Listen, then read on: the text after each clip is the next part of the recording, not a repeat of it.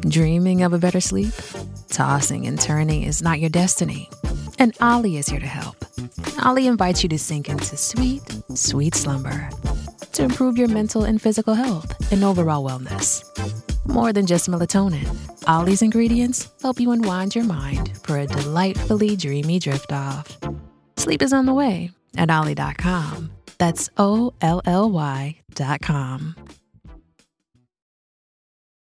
This episode is brought to you by Hyperice, the leader in advanced warm-up and recovery technology. They have tons of innovative products, like Venom-heated wearables to help soothe sore back muscles, Normatec compression boots to speed up recovery and increase circulation, and Hypervolt massage guns to improve mobility. Loved by athletes like Naomi Osaka and Erling Haaland. Try them yourself. Get 10% off your order with the code MOVE at Hyperice.com. How do you make a vacation last? How do you hold on to the joy, the clarity, the calm? Easy. You go to Aruba. You'll spend your time relaxing on cool, white sandy beaches and floating in healing blue water. You'll meet locals brimming with gratitude for an island that redefines what a paradise can be. You won't just feel great, you'll feel relaxed, renewed, and ready for life. That's the Aruba effect. Plan your trip at Aruba.com.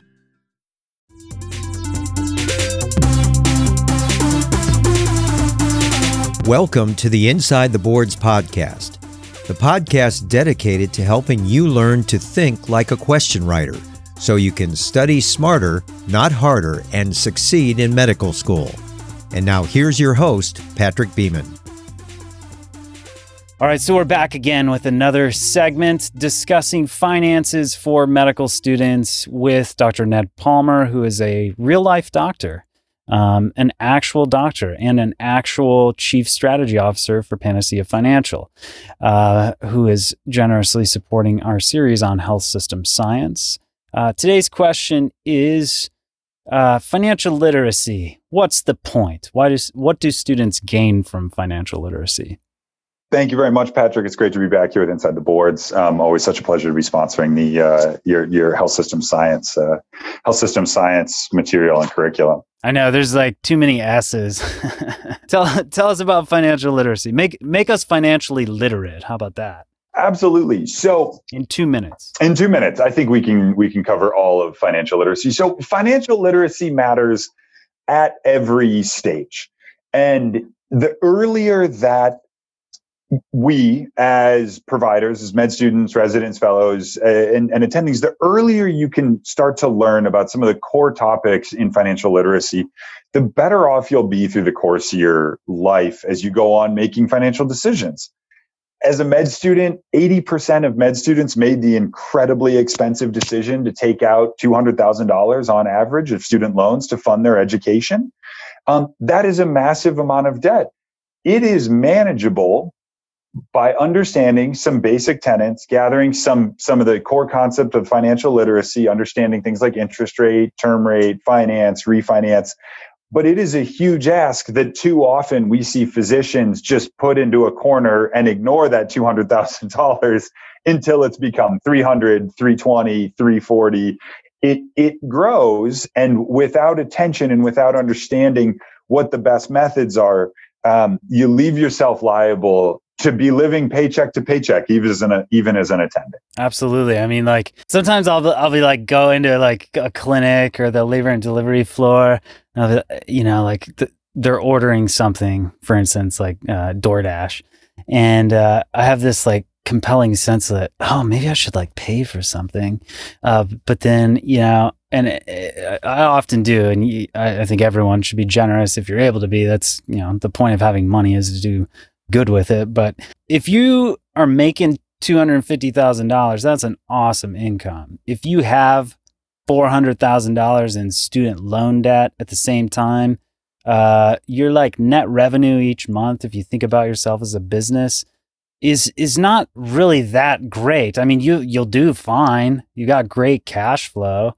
but you can't work for 3 months and you forgot to get disability insurance. There's tons of things that make our financial state as physicians and medical students, number one, not understood by the general public nowadays, I would say.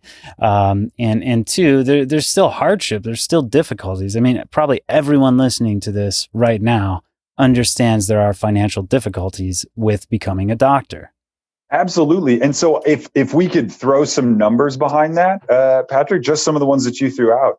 So if you've got a salary of $250,000 a year, your take home every month is in the neighborhood of about $20,000. That's a great amount of money. That's great. That's really comfortable. That's really healthy. Okay. We're going to strip off conservatively 50% to taxes, to your paying for health insurance for you, for your family. And so we're down to about $10,000 that you've got of in the pocket money. Still great. $10,000 at any point in my life would be terrific. But Dr. Ned Palmer, I owe $412,000 in student loan debt at currently 7% interest rate. On a 10-year plan, I owe $4,700 every single month. Oh man, that sucks. Now you're only down to like $5,000 take home. Now I'm down to $5,000 take home, which is great. That's a lot better than the $3,500 I had in residency. Totally. But it's only a little bit better than what I had in residency. Well, then you got rent or a mortgage. Rent or a mortgage, car insurance. And you're not in Ohio like me, right?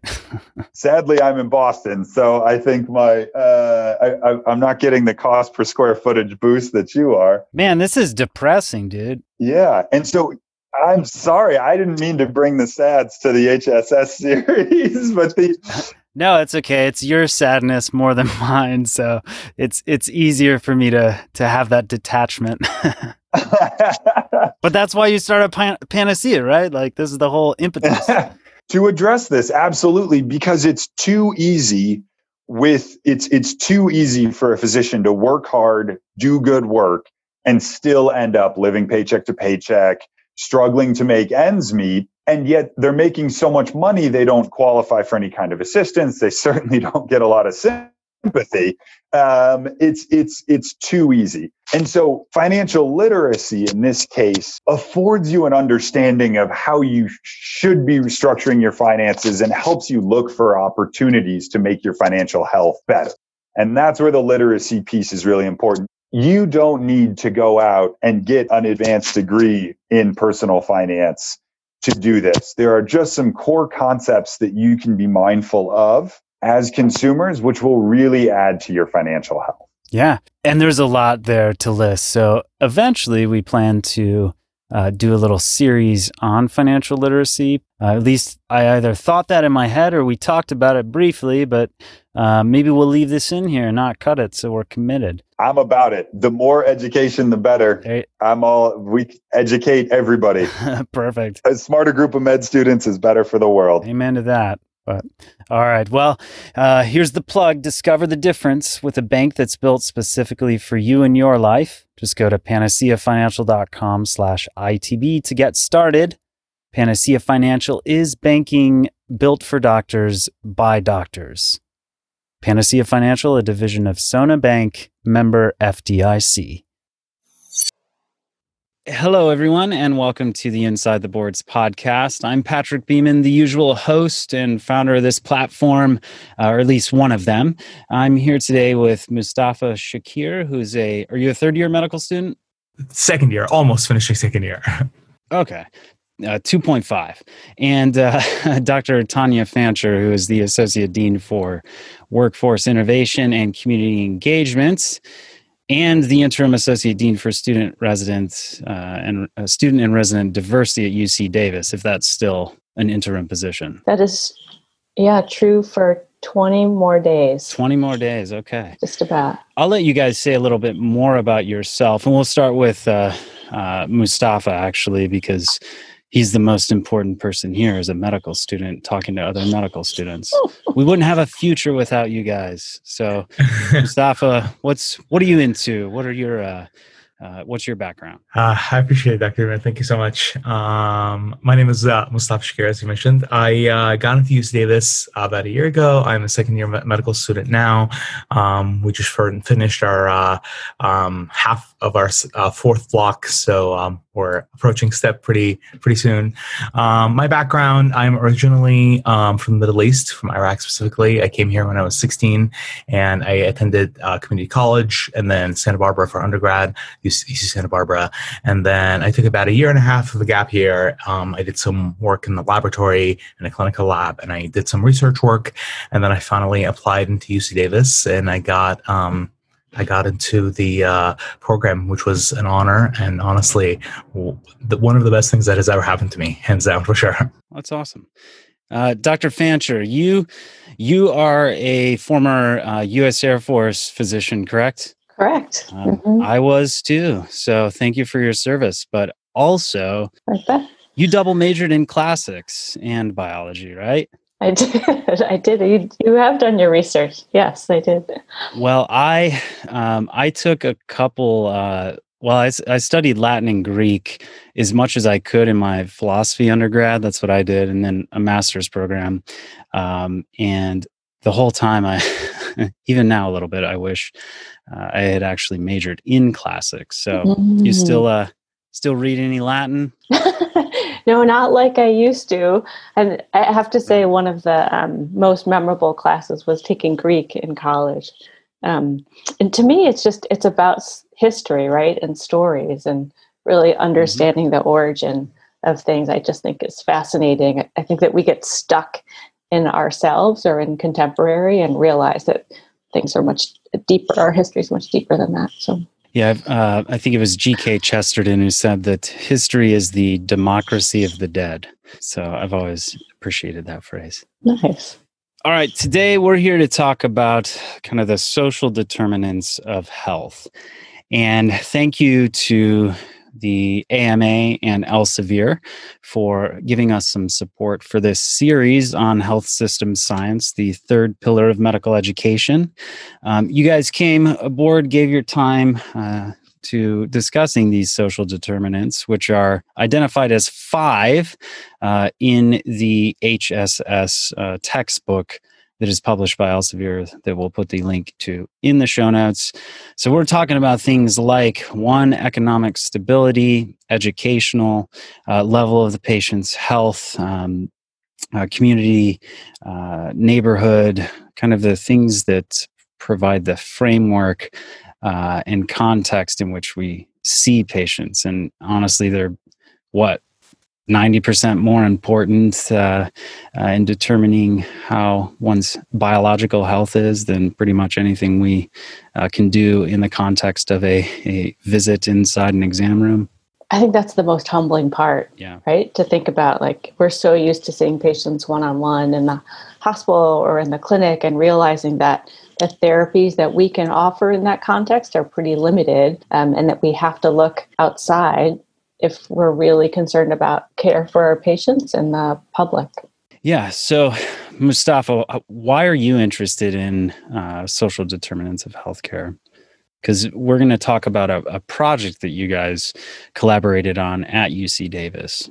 Yeah. I personally come from a background in which I grew up in a relatively third world country that one was going through war and everything. And I think I noticed the impact of that on me personally, on some of the people that I know, my family, my friends. And I sort of took that, and I imagined what it would be like if all of these other things had happened, and how that would have affected me and my family and my friends, similarly to how growing up in those conditions affected me currently.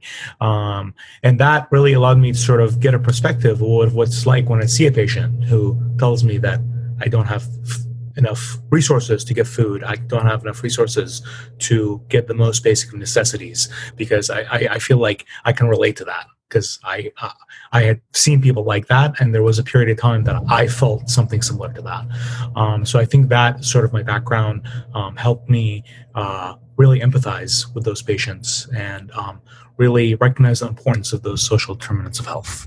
Totally. I recently opened up a level 1 opioid treatment program where we help people with opioid, specifically substance use disorders, providing medication-assisted treatment with methadone and buprenorphine. And this is it's changed my entire outlook on what it means to be a doctor, and in many respects, just in general, my own like personal values. And yesterday, kind of timely, I saw this patient who had enrolled in our program, which are very very heavily regulated from both a federal and a state level, given the potential for diversion of medications like methadone or buprenorphine. So she had enrolled, dropped out because of transportation issues. Patients in these programs have to go to dose every day to get the medication at a window and be observed. And eventually they get some more privileges. But she came back after a month and a half, and she just looked awful. Like she'd been through everything, and like this is Cleveland, Ohio in December. And I was like, well, what's going on? And I slept, I'm tired. I slept in an alley last night. And I was just like thinking, oh man, this is my last patient. I'm going to go home to my house that has 3 HVAC, furnaces. I've got, 2 Oculus Quests. I live in this like luxury that is really worlds different than what she experiences day to day. And because of her own substance use disorder, like she also has trouble getting the help just because she can't get to the clinic, or she could walk 4 miles a day to dose, and then 4 miles back to the place or area she usually stays at. But right now she doesn't have anywhere to stay, and it's just I can't stop thinking about it since yesterday. Even though I know this stuff happens all the time, it really struck me yesterday. I don't know, I'm just telling her story because she's a pretty cool person, deserves to have her story told, and I just wish we could do more to help people like her, which you guys try, I assume, to do in the student-run clinics that were the site of your project here. Yeah. So kind of like what you mentioned, the student-run clinics that we have about 12 of them, and we actually are having the 13th open up soon. And wow. Yeah, and they're really exciting. They're very exciting projects because they help the medical students get clinical experience, and they help the populations of the communities around us, because our student-run clinics serve mostly uninsured, undocumented, financially challenged people who would not be able to go get care anywhere else. And each of our student-run clinics is sort of catered to a specific population, and they serve a specific population, whether that is like population from a cultural standpoint, from a habit standpoint. So we have a clinic that's catered for the Hispanic population, a clinic that is catered for substance abuse population, a clinic that's catered for the homeless population.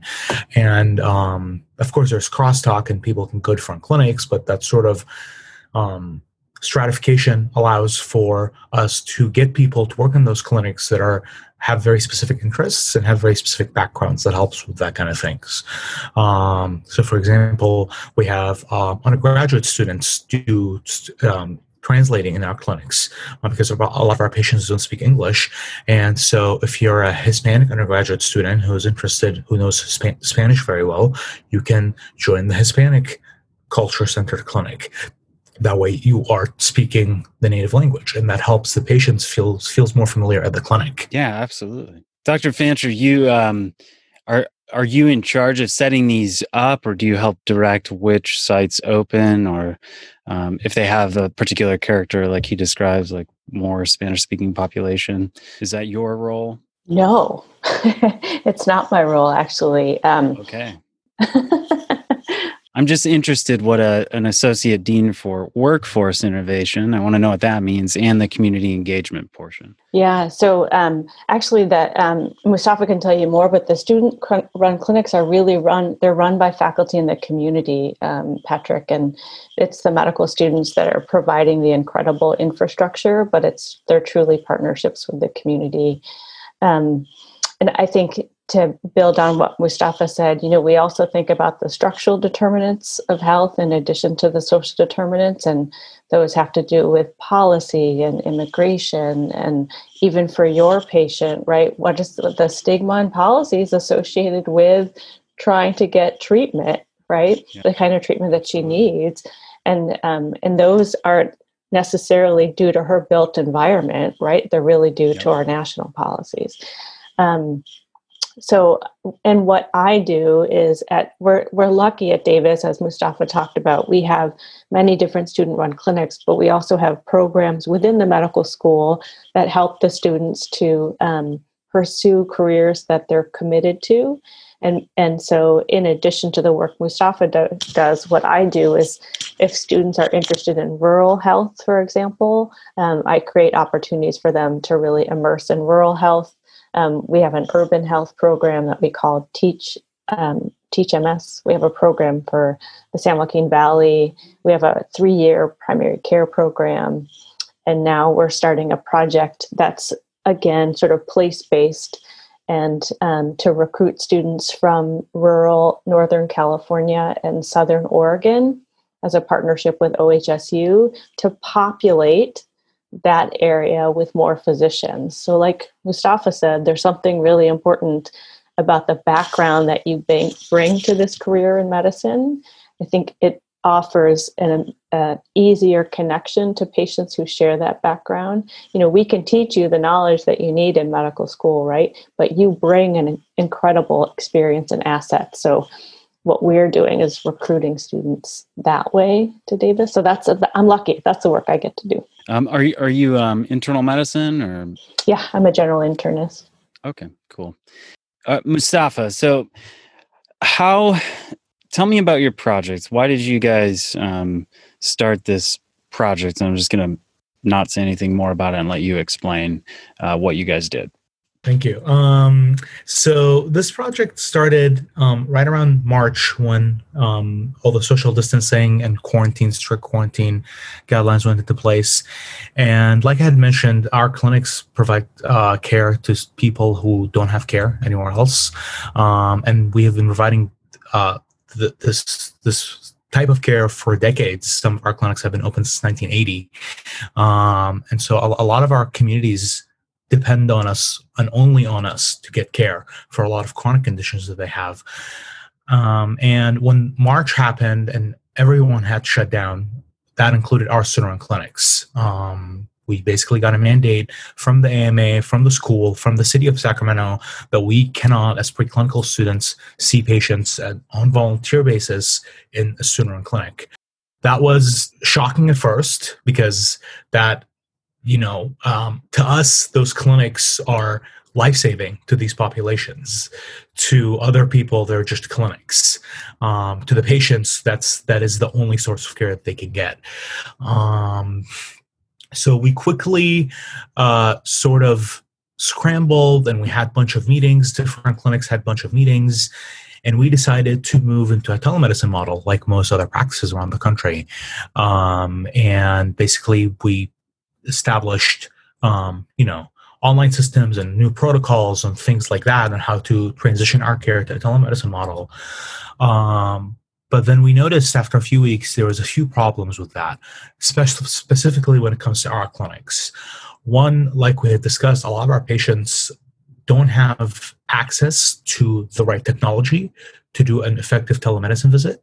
That is, they either don't have access to video calling to actually, make the visit viable. And some of them don't even have phones to actually make a telemedicine visit. Some of our patient population for like one of our clinics, Willow, serves the homeless population. They don't have phones. So that's practically impossible to do a telemedicine visit. So then with Willow being closed, that population lost all access to care. That was the number one problem that we noticed. And then the second problem that we noticed was because we are student-run clinics and we lack a lot of the resources that any other health systems have, such as like imaging access, other diagnostic test access, we rely more on the physical exam and the physical interaction with the patient to care for the patient than other providers potentially. The way I like to explain this to people is, if you go to a regular provider right now and the provider suspects something, they, instead of them making the decision right then and there, they end up sending you for an imaging because they have access to that. They have access to send you for an imaging for you to get images. For us, we really have to sort of look at our physical exam findings, really talk to the patient, get that history, and determine, can we proceed without imaging? And if we can, how does that look? And if we can't, how does that look? How can we help the patient get the care they need when we don't have a lot of resources at our hands? For that first portion, how did you overcome the difficulties in access for people who, didn't have the technological means? Right. So from there, that's when we sort of that's when we moved on to the next step of the project. Our next goal was, or the thought that became the main thought is, how do we get around those two problems? How do we get to see patients who don't have access to care or who need a physical evaluation while limiting the spread of COVID, keeping our patients safe and keeping our students safe? Because that's the main priorities, keeping everyone safe while still providing care. And from there, me and some of my colleagues, Josh Campista, Omar Escobedo, and Neha Manakar, we worked with some faculty and some medical directors from student-run clinics to come up with a protocol, a safety protocol, and a workflow protocol of how we can overcome those exact two problems. Our three goals were to be able to see patients physically on some sort of capacity and develop a protocol that allows us to do it safely, and most importantly, have this sort of protocol be sustainable for the future. Because this was back in April, and we knew this was going to go on for a while. This wasn't going to be something that's going to end in 2 months. So one of our main goals was to make sure this is something that we can carry on, that can last for a year. Because we don't want to provide care for 2 months and then be like, oops, we're sorry, we're done. Like things ended right there. So those were our main goals of this project, essentially. From that point on, we kind of looked into the CDC criteria, the WHO criteria. We worked with Dr. Fancher a lot. That's actually when Dr. Fancher and I met, was the first time through that committee, through that protocol. And to sort of summarize, we took about 5 months for us to develop everything. We decided that we were going to open one centralized clinic to see patients in person and have all the other 12 student-run clinics still operate on a telemedicine capacity and sort of send patients that they deem necessary to see physically to that centralized clinic for physical evaluation. And the idea there was basically having one centralized location would allow us to consolidate PPE, which was a very, very big issue when we started this, because PPE is so scarce, and we really need to provide adequate PPE for our students, for our faculty, to be able to see patients safely. And the second thing it allowed us to do is sort of consolidate the workforce, so have everyone from all student-run clinics help in that centralized location. That makes sense. And sort of have a better control over that one centralized location, because it's really hard to implement a safety protocol in 12 locations and make sure everyone is following it, compared to implementing a safety protocol in one location and making sure everyone is following it. Dr. Fancher, what has been your role in setting this up and guiding the process? So I was their primary contact at the School of Medicine. So what we tried to figure out, what we were trying to figure out was, what are the policies at the health system? What are the policies in the clinics? How can we apply those now to the student-run clinic?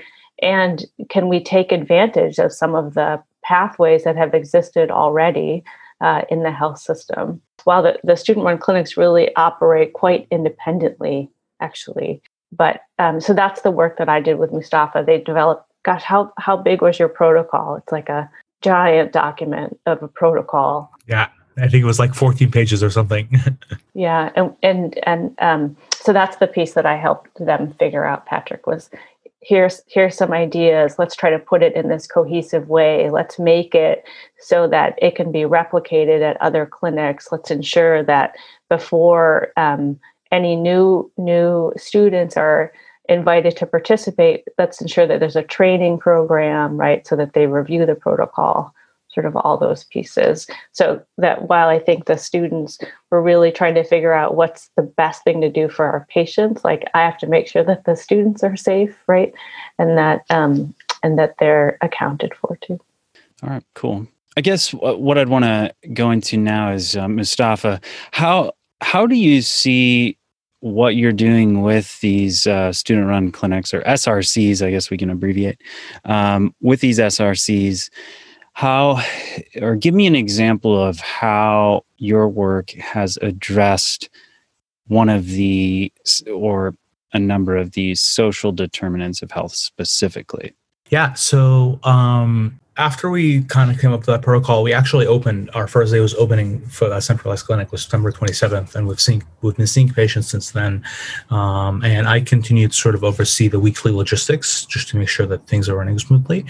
And we're soon transitioning that operation to the incoming class as we sort of go into dedicated and they take over the student-run clinics. But essentially, for the first few days when we opened clinics, I made sure to be on site because I wanted to really, me and my colleagues that I had mentioned earlier, made sure to be on site to evaluate our work and make sure that there's no issues in our workflow that we had created and all of that. And I remember seeing a few patients then. I remember one time I saw a patient that had come to clinic and they had worked a lot with their hands and they had come to clinic complaining of hand pain. We diagnosed them with a cyst on their hand that was happening from overuse of their hands.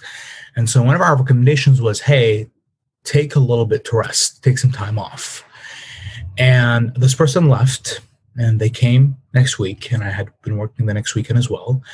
And when they came back, they sort of approached me and they were like, hey, I really need a letter to get me off of work because my job requires me to work a lot with my hands and I really need a letter. And they almost sounded shy about it. And I, of course, like personally, I will give a letter. Like that was the recommendation that we had given, is to get time off, and you're needing time off and you're needing recommendation to show that you need time off, we'll of course give that. And so I was like, yeah, sure. Like I'll write a letter. And this person just burst out crying in front of me. And I was like, whoa. And they were crying because they were so appreciative that I was so believing of them. And I was so just immediately willing to like believe them and give them this letter. And all I'm doing is I'm writing a letter. Like it's 3 sentences, right? It's a heading with 3 sentences that says, please give this person time off. But this person was so appreciative that they lost their composure and they just started crying in front of me. And that sort of really like moved me, because I was like, wow, this person, like I'm doing something so simple, but for this person, this is such a big action because they have such a hard time getting access to care, getting physicians to believe them, getting all of these things, and sort of getting like I said, something as simple as a letter to get off of work, that me performing that little action so quickly made the world difference to them that day. And so we had sent the patient home, and that honestly gave me a bigger even push to sort of like keep this clinic going, because this patient would not have been able to get all of that had it not been for us opening that clinic location. This episode is brought to you by JLL. Get an insider view into the world of commercial real estate with JLL's podcast, Trends and Insights, the Future of Commercial Real Estate. Whether you're curious about making cities more sustainable, the evolution of office space, or AI opportunities, this podcast will help keep you a step ahead. Tune in for candid conversations with business leaders about the biggest trends impacting how we live, work, and play. Subscribe to Trends and Insights now at jll.com/podcast. Find a fresh take on a fall getaway to Wilmington, North Carolina and beaches. Enjoy hiking trails in a state park, fresh seafood with a side of live music, and fall festivals galore. Then live it up along the Riverwalk in Wilmington's historic downtown. With 3 island beaches, Carolina, Curie, and Wrightsville, and a vibrant downtown, you get the best of the Carolina coast all in one place. Plan your fall getaway at WilmingtonandBeachesVacation.com. Yeah, it's a simple example, but it makes a lot of sense. I try to emphasize often that medicine is not just applied biology; it's an art, and the art is long, life is short. Ars longa, vita brevis. That's for Dr. Fancher. But you have this person who's probably economic stability depends on, their ability to maintain their job. And of course, in medicine, we are balancing often whatever the biological good is, or the board's answer for this or that condition, with real life, and the fact that we have to be able to address things that will affect the ability to pursue what is the textbook answer for this or that treatment, and the ability to retain a job is certainly one of those things. So hopefully the job was accommodating, because I've also been in situations where it's like, no matter what I do, these people are not going to help the patients with their own health, and it's annoying. Wish you had more power, as it were. But let's get a little more practical here. Let's dive into some cases, and these are not exactly board style. They come from the HSS review book published by Elsevier. And I would say I can go ahead and read this first one, Mustafa. Maybe you can read the next one, and then we can just kind of go through some of these answer choices and the issues surrounding them. So with this one, we've got a 31-year-old prima gravid patient who immigrated from Bhutan, who presents to the Women's Health Clinic for first prenatal care appointment. This is her third appointment at the clinic, but she had missed the first 2. She's an immigrant to the United States from Nepal, where she came from a refugee camp 2 months prior, and has had no prenatal care to date. So at 30 weeks, still no prenatal care. She speaks only Nepali, but is accompanied by her husband, who speaks a little bit of English, and an interpreter phone is used to conduct most of the interview. Her physical examination and lab testing reveals no issues regarding the pregnancy. So the first kind of question that we're asked to think about here is what are the social determinants of health that contribute to the patient's difficulty with keeping appointments? So what are they, Mustafa? This would be the easiest pimping question you ever got. The open-ended ones. I think it's everything you just mentioned: the lack of insurance, the lack of financial resources, the lack of culturally informed care, and the immigration status. And this is a classic case that we see in our student clinics. Someone who doesn't speak English very well, someone who doesn't know much about medicine, who doesn't know about, who doesn't have access to insurance or healthcare resources, and who relies on us to really sort of address that part of their care and of their life. So if this were the boards, and yes, again, the boards are going to have questions on health system science, or your school may eventually have a straight up health system science exam that you'll have to take. But if you're being asked what the social determinants of health are related to a case like this, you might have answer choices like A, lack of health insurance, B, limited financial resources, C, lack of what you mentioned, access to culturally informed care, or D, immigration experience and immigration status. So the answer here, what are the social determinants, are all of them. And that's why I mentioned that it's not quite a board's compliant question, because the NBME does not allow all of the above, none of the above type question constructions. But something to keep in mind for, reading the vignettes, pulling out those different aspects. And the way we did that is perfect too, just as an aside.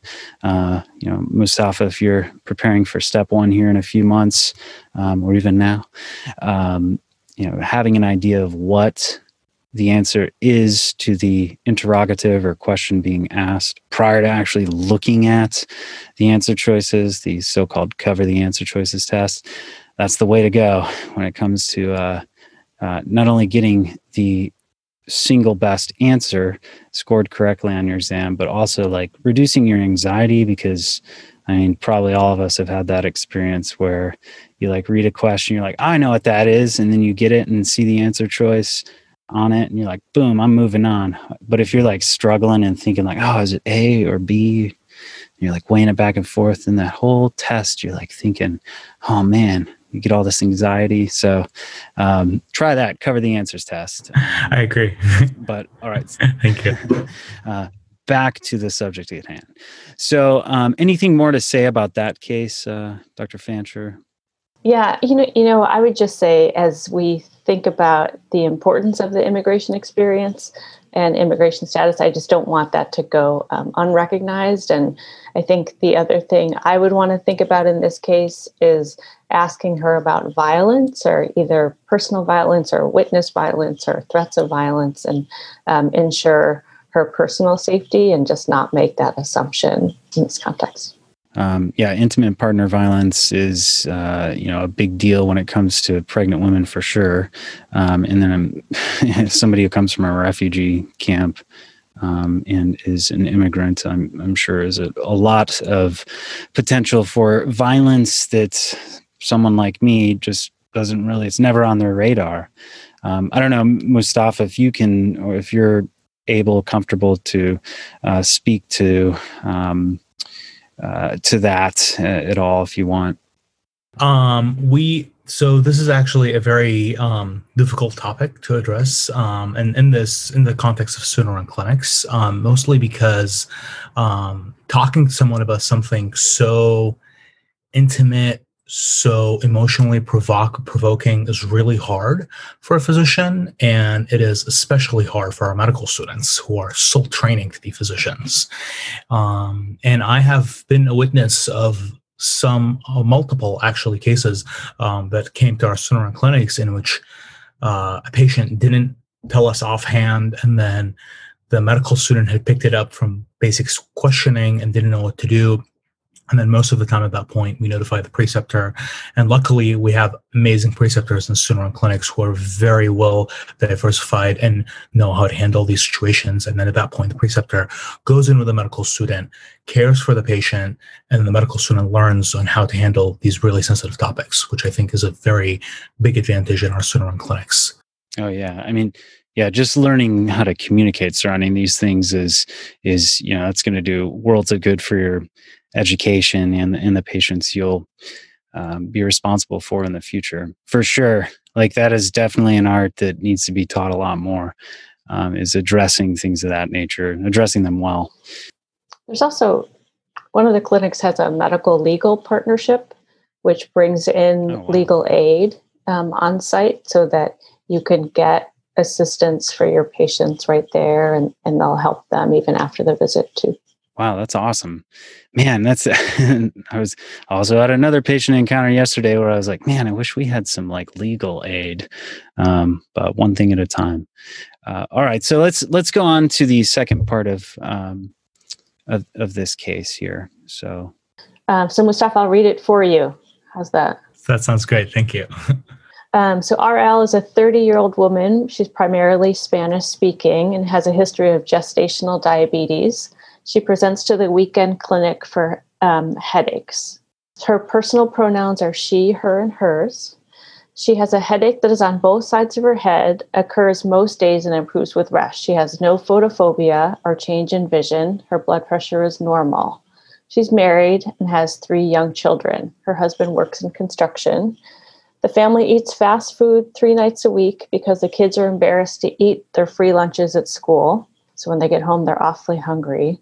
and there's lots of fast food options at home. She also volunteers that she moved here when she got married, moved here from outside the country. So the question for you, Mustafa, is which of the following interventions are likely to help her? So A, prescribing her something for migraine headaches. B, referring her to a neurologist. C, asking her about food insecurity. D, all of the above. Or E, none of the above. I would say I would ask her about her food insecurity, because the fact that her children are qualifying for free lunch in school, that gives me an idea that likely they have a struggle with food insecurity, and food insecurity is one of the biggest social determinants of health, and has a huge impact on your current health and your future health. And so addressing that would be intervention and prevention in my eyes. That would help intervene with any current problems that are going on that could be causing her headaches, and prevent any future problems that could happen from poor diet. Yeah, this is really great, because I think this could go totally differently, and probably does most of the time in real life. If you have a patient like this, okay, I'm OB, by the way, comes in, it's like, okay, she's got headaches, so what pill can I give her? Or does she have features for which I need to refer her to a neurologist? And if those are the only two things that you're thinking about, then you've missed a lot, because, I mean, with gestational diabetes and this potential issue related to her nutritional status, she might be having headaches because she's not eating enough, eating the wrong things, etc. Thoughts on that, either of you? Yes, I totally agree. And we actually have a lot of our patients like that. And luckily, we use a lot of local and national resources to help with that. And we have in a lot of our clinics what we call education departments. And they are small departments run within our clinics, in which undergraduates and medical students collaborate to teach patients that come to our clinics about diet, about exercise, about long-term care, and more importantly, give them access and knowledge, some of those resources that they could use, that they have at their disposal, to address issues like food insecurity, mental health issues, and stuff like that. Yeah, perfect.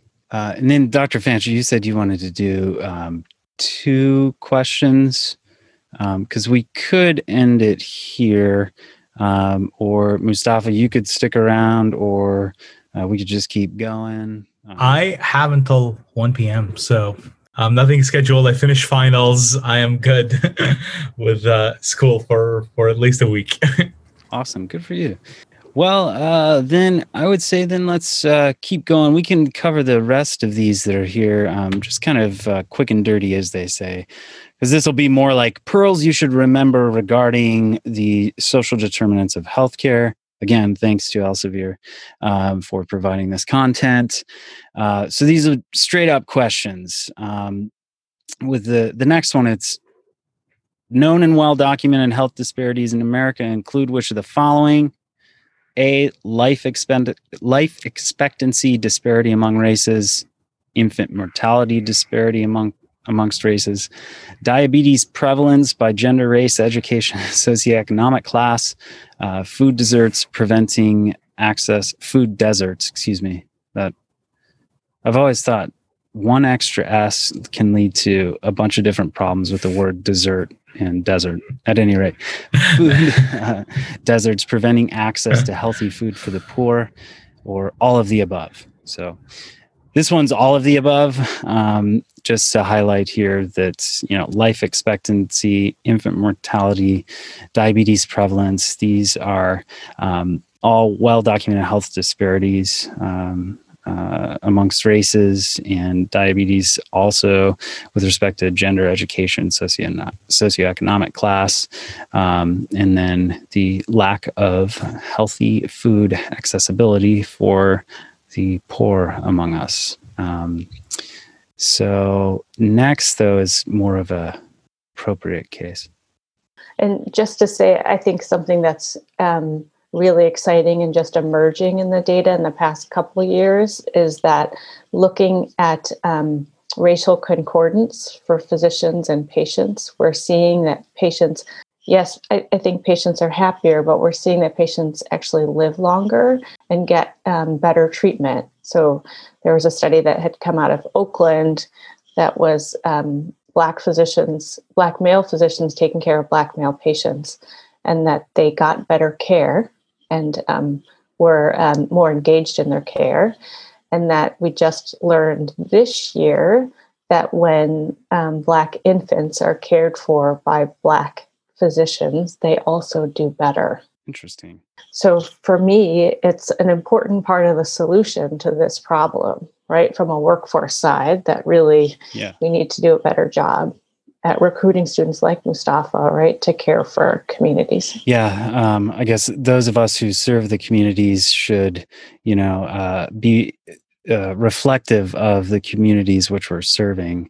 That seems kind of intuitive, but I think we have not done that great of a job in medicine. Although probably getting better with people like yourself, assuming roles that will help encourage that diversity. And that's really surprising, though, too. I don't know, to discuss that a little more, what do you think that says about what is the likely reason for that? You have Black physicians taking care of African-American babies doing better. Why? It's such, I don't think we know, right? Because it's not access. That's kind of a leading question. Yeah. Yeah. It's not access. It's not education. It's not sort of the traditional, it's not socioeconomics, right? The pieces that we have historically thought about. But I would guess that there's something that happens on both sides that is something that's unmeasurable right now, right? About having to develop this intense trust in a stranger very quickly. And I would think at a molecular level, honestly, there's probably something that happens, right? So when you're not, when you're stressed or not trusting, these changes happen, and hopefully those are happening less when you're having less of that stress in that initial encounter.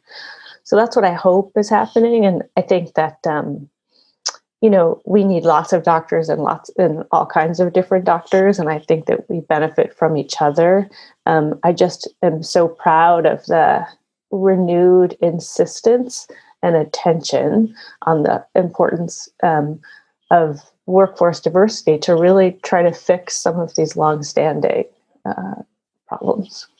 So you're saying these findings are a result of a certain je ne sais quoi about the concordance of race and probably other less measurable factors in terms of meeting out, delivering care. So, yeah, I mean, if you look at the Oakland study, that those doctors spent a lot more time with the patients. They knew the patient's social history better, right? So the patients, they would spend more time talking about their outside of the office celebrations, right? Family milestones, family challenges, things like that, so that the relationship is so different. So we as physicians, you even say, we often think about what's the med that's needed or what's the referral that's needed, right? But the art of this job is much more complicated than that. Should be asking what's the relationship that's needed, probably. Mm-hmm. All right, well, let's do another one here. Case number 4. You want to read this one, Mustafa? Yeah, sure. Case number 4. Bridget is a second-year medical student who's doing an away rotation at the Center for Disease Control and Prevention, CDC. During her rotation, she is asked to develop an initiative focused on one of the 5 key areas identified by Healthy People 2020. She decides to focus her proposal on developing an after-school program for elementary-age children, which aims to reduce gang-related violence. Which of the 5 key areas of Healthy People 2020 is the main focus of Bridget's project? A, economic stability. B, education. C, social and community context. D, health and healthcare. and E, neighborhood and built environment. And these are really kind of kind of the 5 main social determinants identified as part of this framework in health system science.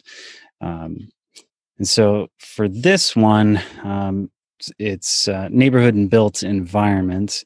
I know that because I have the answer. But let's explore that a little more. Why neighborhood and built environment? What does that even really mean practically?